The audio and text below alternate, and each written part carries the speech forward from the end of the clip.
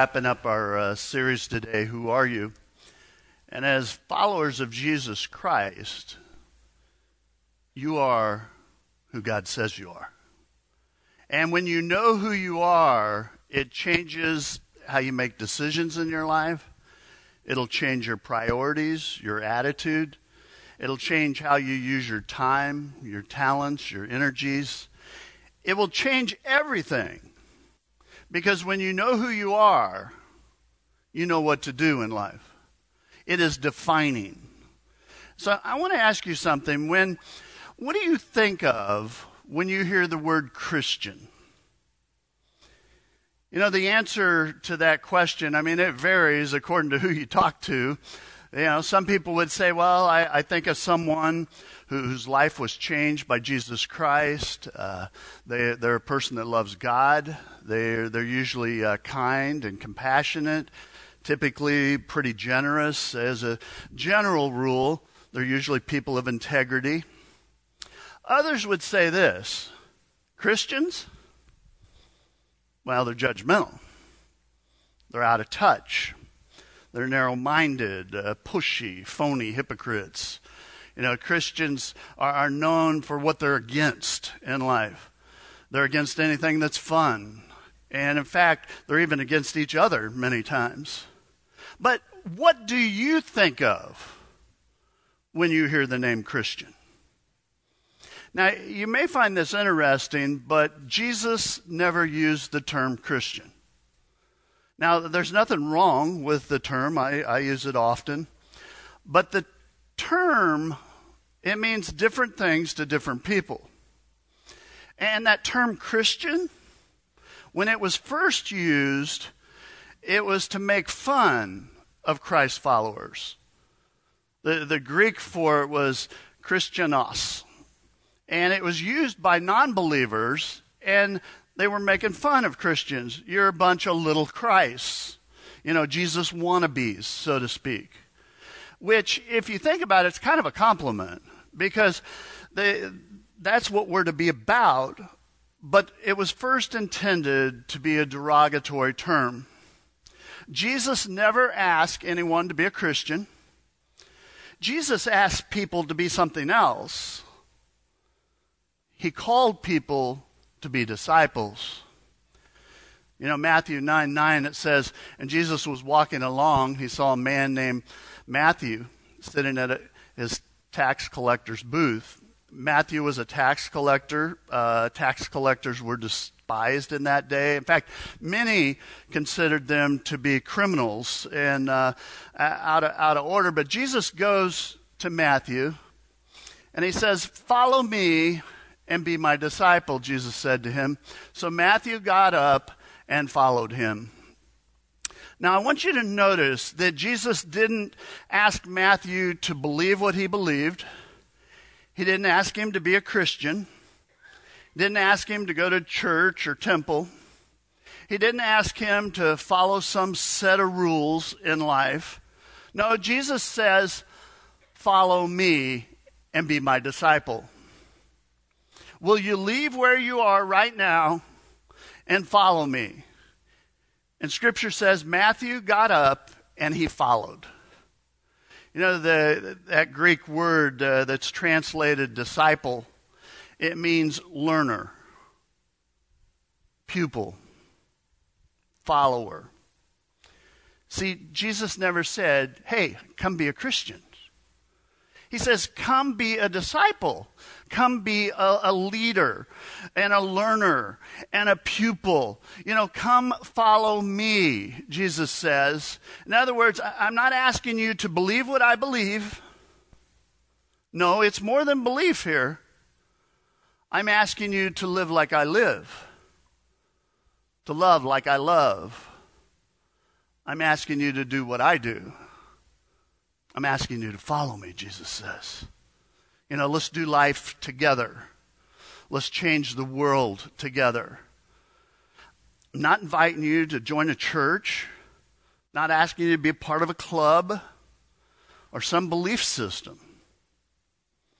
No, Jesus said, I'm inviting you into a personal relationship with me. I'm inviting you to be my disciple.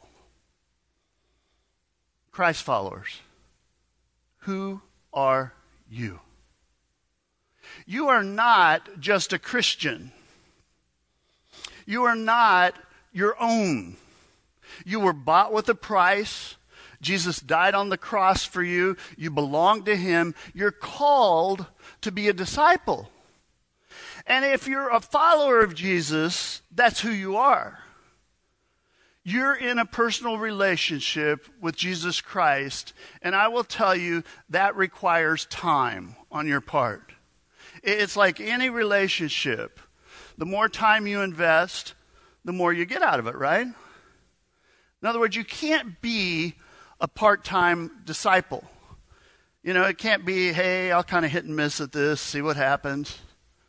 No, when you're being trained by someone, or mentored maybe, what you do, you grab every opportunity that you can to spend with that person so that you can learn.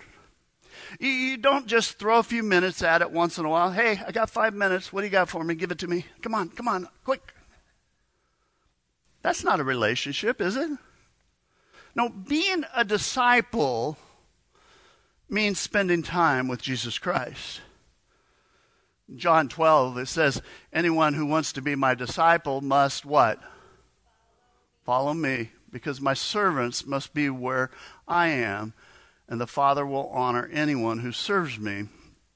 That's a powerful statement right there. And when I read that, there are several things that hit me. And then first of all, being a disciple is a choice. It doesn't just happen. It's not automatic. It's a choice that you make. Jesus says, anyone who wants to be my disciple must follow me. In other words, you can't sit idle. You got to be moving in your life. And movement, I will tell you, requires commitment in life. This is true in every single area of your life. If you want to see movement, it requires commitment on your part. And when you make a commitment to whatever it is, you grow in that area. It'll help you make it through the really tough decisions in life. It'll give you the strength to endure, to see it through, not quit and give up.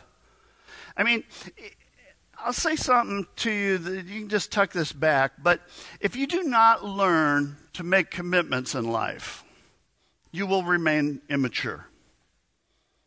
Your commitments will define your life. And if you commit to the wrong things, well, you'll waste your life is what you'll do. The fact is, you are the sum total of whatever it is you commit to. And just an FYI here, if you commit to everything, you're actually committed to nothing, all right? Choose wisely. Being a disciple of Jesus Christ requires commitment.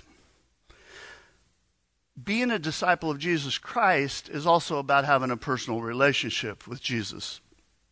Again, I want us to get this clear. Being a Christian is not about rules. It's not about regulations. It's not about ritual, or it's not about some formula that you put together in life. The fact is, it's not about a bunch of expectations that you're supposed to live up to. It's about a personal relationship with Jesus Christ. It's about spending time with God. Jesus says, my servants must be where I am. And I think, what's that mean for us today? Because, obviously, we can't physically follow Jesus around. You can't go somewhere and, hang out with Jesus, right? But you can talk to him. You can have a conversation with him throughout the day. I talk to Jesus, I talk to God all the time. And I have never audibly heard God's voice, all right? But I've sensed God in my life. Sometimes I'll be having a conversation with someone, whether it be out in the commons or the grocery store or something. And they'll be telling me about what's going on in their life, and, I'm listening to them. And I'll be honest, sometimes I'm thinking, God, I do not have any idea how to help them. I'm not sure what to say. And here's the amazing thing. God many times through the Holy Spirit will just prompt me or give me some insight, or I'll have some thought pop in my head. And friends, I will tell you that only a relationship with God will allow those kind of things to happen. I talk to God when I'm reading my Bible, talk to God when I'm driving. Sometimes I've got a tough decision. I'll talk to God about it. When I'm down, I talk to God. When I'm thankful, when I'm celebrating, I'll just talk to God. And I'll have those moments when I'll see something like a really cool bird or something when I'm chilling out, and I'll be like, wow, that's beautiful. It's amazing. I mean, only you, God, could create something like that. But it's just this ongoing conversation. And friends, I've been having that kind of conversation most of my life.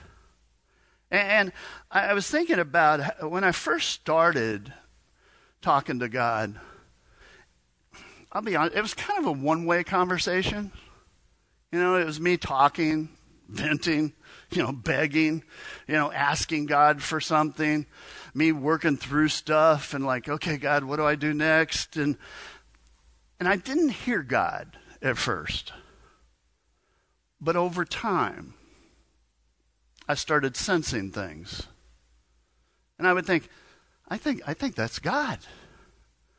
That kind of felt like the Holy Spirit giving me a little nudge or a prompt or an insight. And so I would take and test that thing, see if it was from God. And my test was, okay, does it line up with Scripture? If it goes against Scripture, I was out. I was like, okay, that's not God. But if it lined up okay with Scripture, I would just step into it. In those little thoughts, I'd think, yeah, it's God. It's the Holy Spirit. I better get to it. As I spent more and more time doing that, those thoughts, those little prompts, they started getting clearer and clearer. They were easier for me to read. And I knew I was supposed to take the next step. Friends, if the only time that you spend with God is when you happen to make it to church, it is no mystery why you're so confused in life. I mean, if the only time you talk to God is when you got a crisis going on or a problem, well, let me ask you this. What does that say about your relationship with God? Christ followers, who are you? You are a disciple of Jesus Christ. You're in a personal relationship with Jesus. And when you know who you are, you know what to do in life. Disciples, we must love Jesus above everything and everyone else. Jesus says this, he says, those who come to me can be my disciples unless they love me more than they love their father and mother, wife, husband, children, brothers and sisters, and themselves as well. That's kind of hard to process, isn't it? But Jesus is saying that your love for God, it should be so intense that everything else and everyone else pales in comparison to that. Now, please understand, this doesn't mean that you don't love other people. In fact, I would argue that the more you love God, the more you love people. Your love for God, though, it should be first. It should be foremost. It reigns supreme. That love for God is expressed in worship.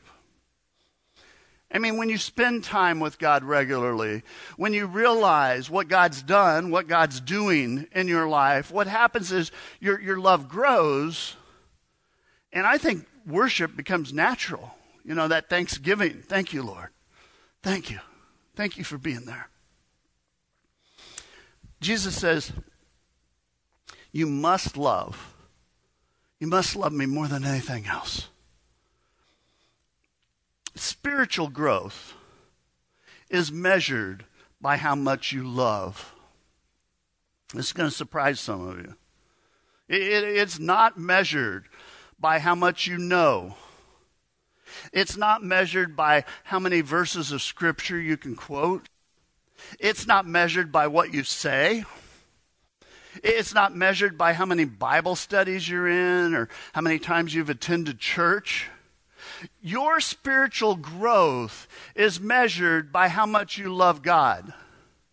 And when you love God, it spills into the rest of your life, into the lives of people that are around you. You learn to love. You know, one day Jesus was teaching, and there was a guy, he's intently listening to Jesus. And when Jesus finished speaking, he approaches Jesus and he says, what is the most important commandment? Jesus replies, he says, the most important one is this. Listen, Israel. The Lord our God is the only God. Here we go. Love the Lord your God with all your heart, with all your soul, with all your mind, and with all your strength. Just curious, do you love God more than anything else? Because whatever you love the most, you will worship. You will sacrifice for it. In other words, if you love your job above everything else, if it's what you love the most, you'll worship it. If you love money, if that's what's most important, well, you'll worship that. Whatever you worship, you will give your very best to. That's a good way to get at it. It's like, okay, what am I giving my best to? You know, that Greek word for worship, it literally means to kiss, to show affection, to shower with love. And you don't care what people think. You don't care what it costs you. You don't care what the sacrifice is. You just want to show love for it. Does that sound like your relationship with God? Jesus says your love for God is the most important thing. You got to get a handle on it. And then he goes on, he says the second most important commandment, you notice the guy didn't ask this, but Jesus goes, oh yeah, by the way, let me give you the second one here. Love your neighbor as you love yourself. Now when I read that, I think a couple things. First of all, I think we're to love one another. You know, and loving one another is more difficult than loving God, isn't it? I mean, God's easy to love. God's perfect. You're not. And I'm not. And in fact, let's just be honest. Sometimes we're irritating, right? Obnoxious. Rude. Self-centered. Jesus says, if you're going to be my disciples, you can't just love God. You got to love one another. You know, through the years, I'll hear people once in a while, they go, well, I love Jesus. I mean, I really love God, but I can't stand the church. You know, I love Jesus. Well, Christians, not so much. If you're a Christian, you're called to love one another. Imperfect, foul-prone, sinful people. You're called to that. You see, the church mattered so much to Jesus that he was willing to die for it. And by the way, it's the only thing that'll last into eternity are Christ followers. You know, Walmart, it won't last. Apple, it's not going to last. The Democratic, the Republican Party, they will not last. America won't even last. Only the church, the family of God, will live on into eternity in heaven. As Christ followers, we are called by God to love one another. Jesus said, if someone says, I love God, but hates a fellow believer, that person is a what? A liar. Come on, say it with gusto. A liar. And if we don't love people that we can see, how can we love God whom we cannot see? We're to love one another. We need each other. In fact, that term one another, 58 times in the New Testament, we're given these one another calls by God. We're to care for one another. We're to help one another, serve one another. We're to encourage one another. We're to pray for one another. We're to love one another. It's what we're to be about as Christians. And then Jesus says, well, hey, I want to take this love thing up a notch. Not only are you to love other Christ followers, not only are you to love God, but you're supposed to love, you ready for this? Everybody in the world. What? You got to be joking me. Even people that are far from God, Jesus says, you're to love them. You know, a relationship with Jesus is different from every other major religion in the world. If you look at Buddhism and Hinduism and Islam, the more holy you become, the more isolated you become, the more you distance yourself from people. Well, Jesus teaches the exact opposite. You know, Jesus says, you don't isolate. I mean, Jesus, he's in the marketplace. Jesus went to parties. In fact, so much so they called him a drunkard. You know, Jesus was friends with sinners. Jesus loved God above everything else. But he had a deep, deep passion and love for people. People who loved God. People who didn't know God.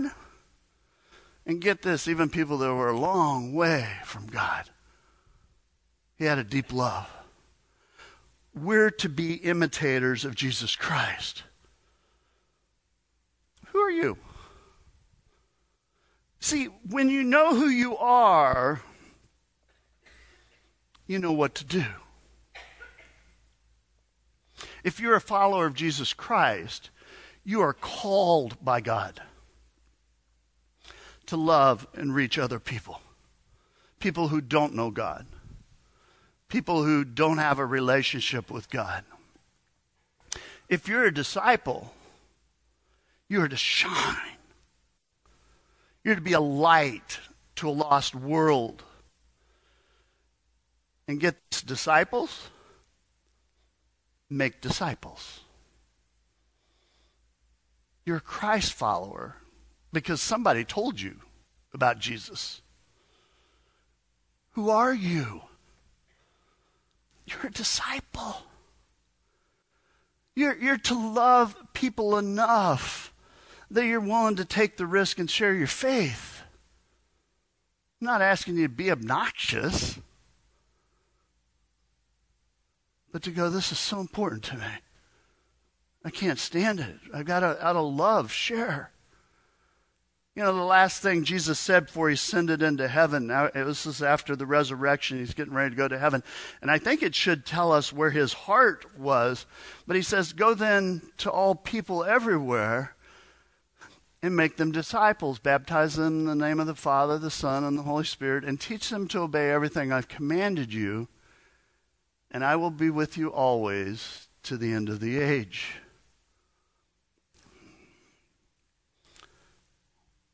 Why make disciples?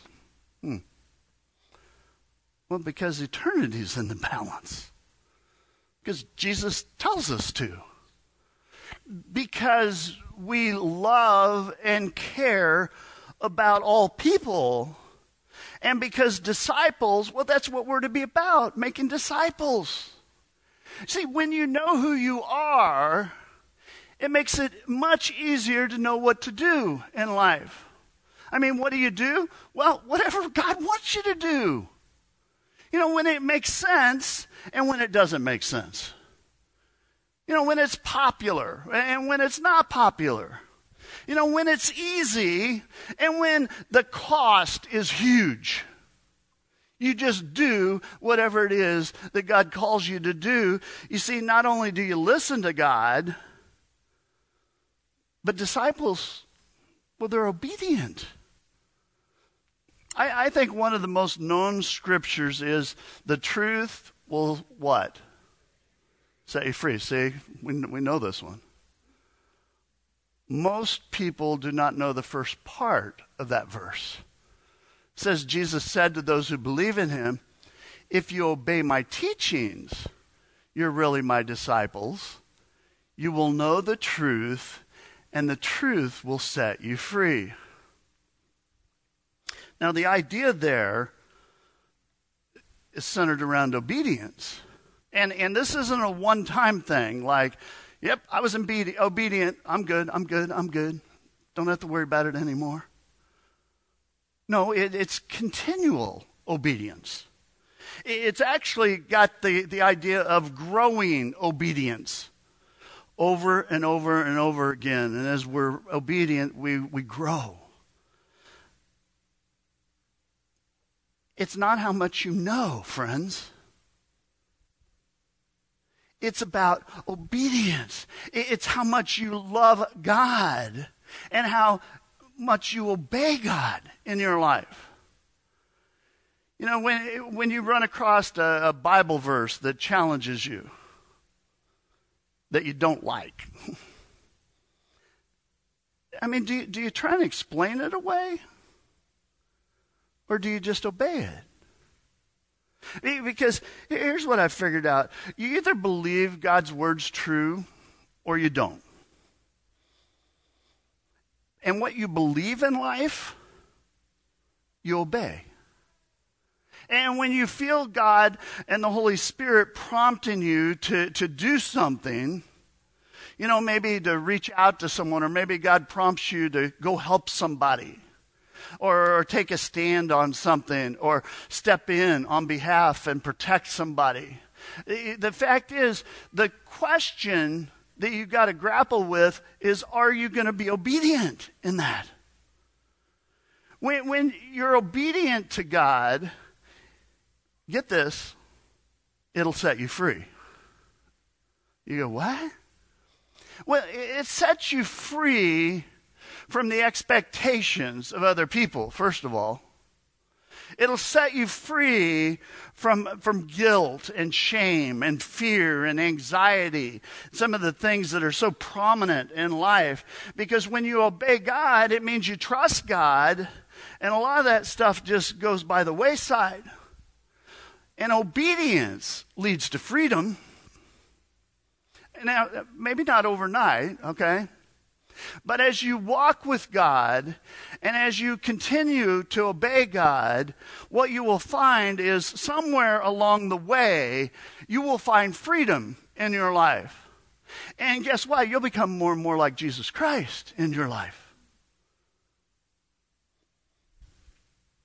Jesus says, but if you remain in me and my word remains in you, you may ask for anything you want, and it will be granted.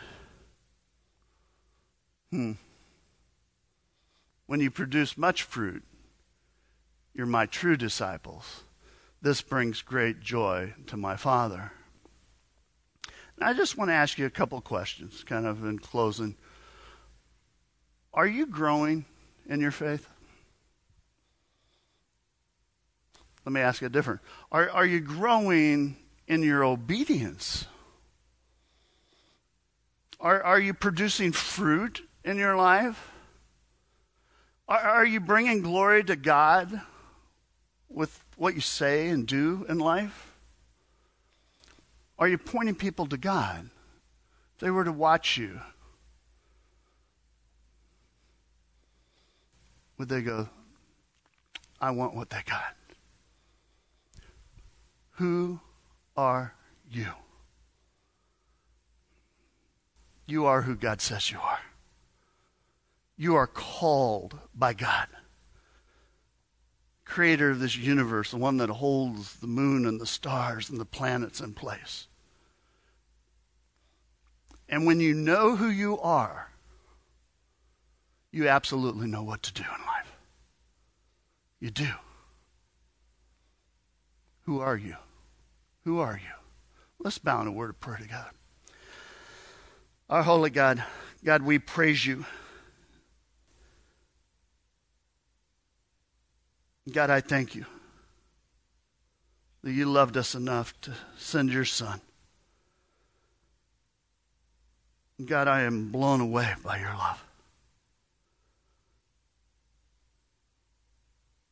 And God, I pray for every person here, every family, that they'd learn to love you above all else.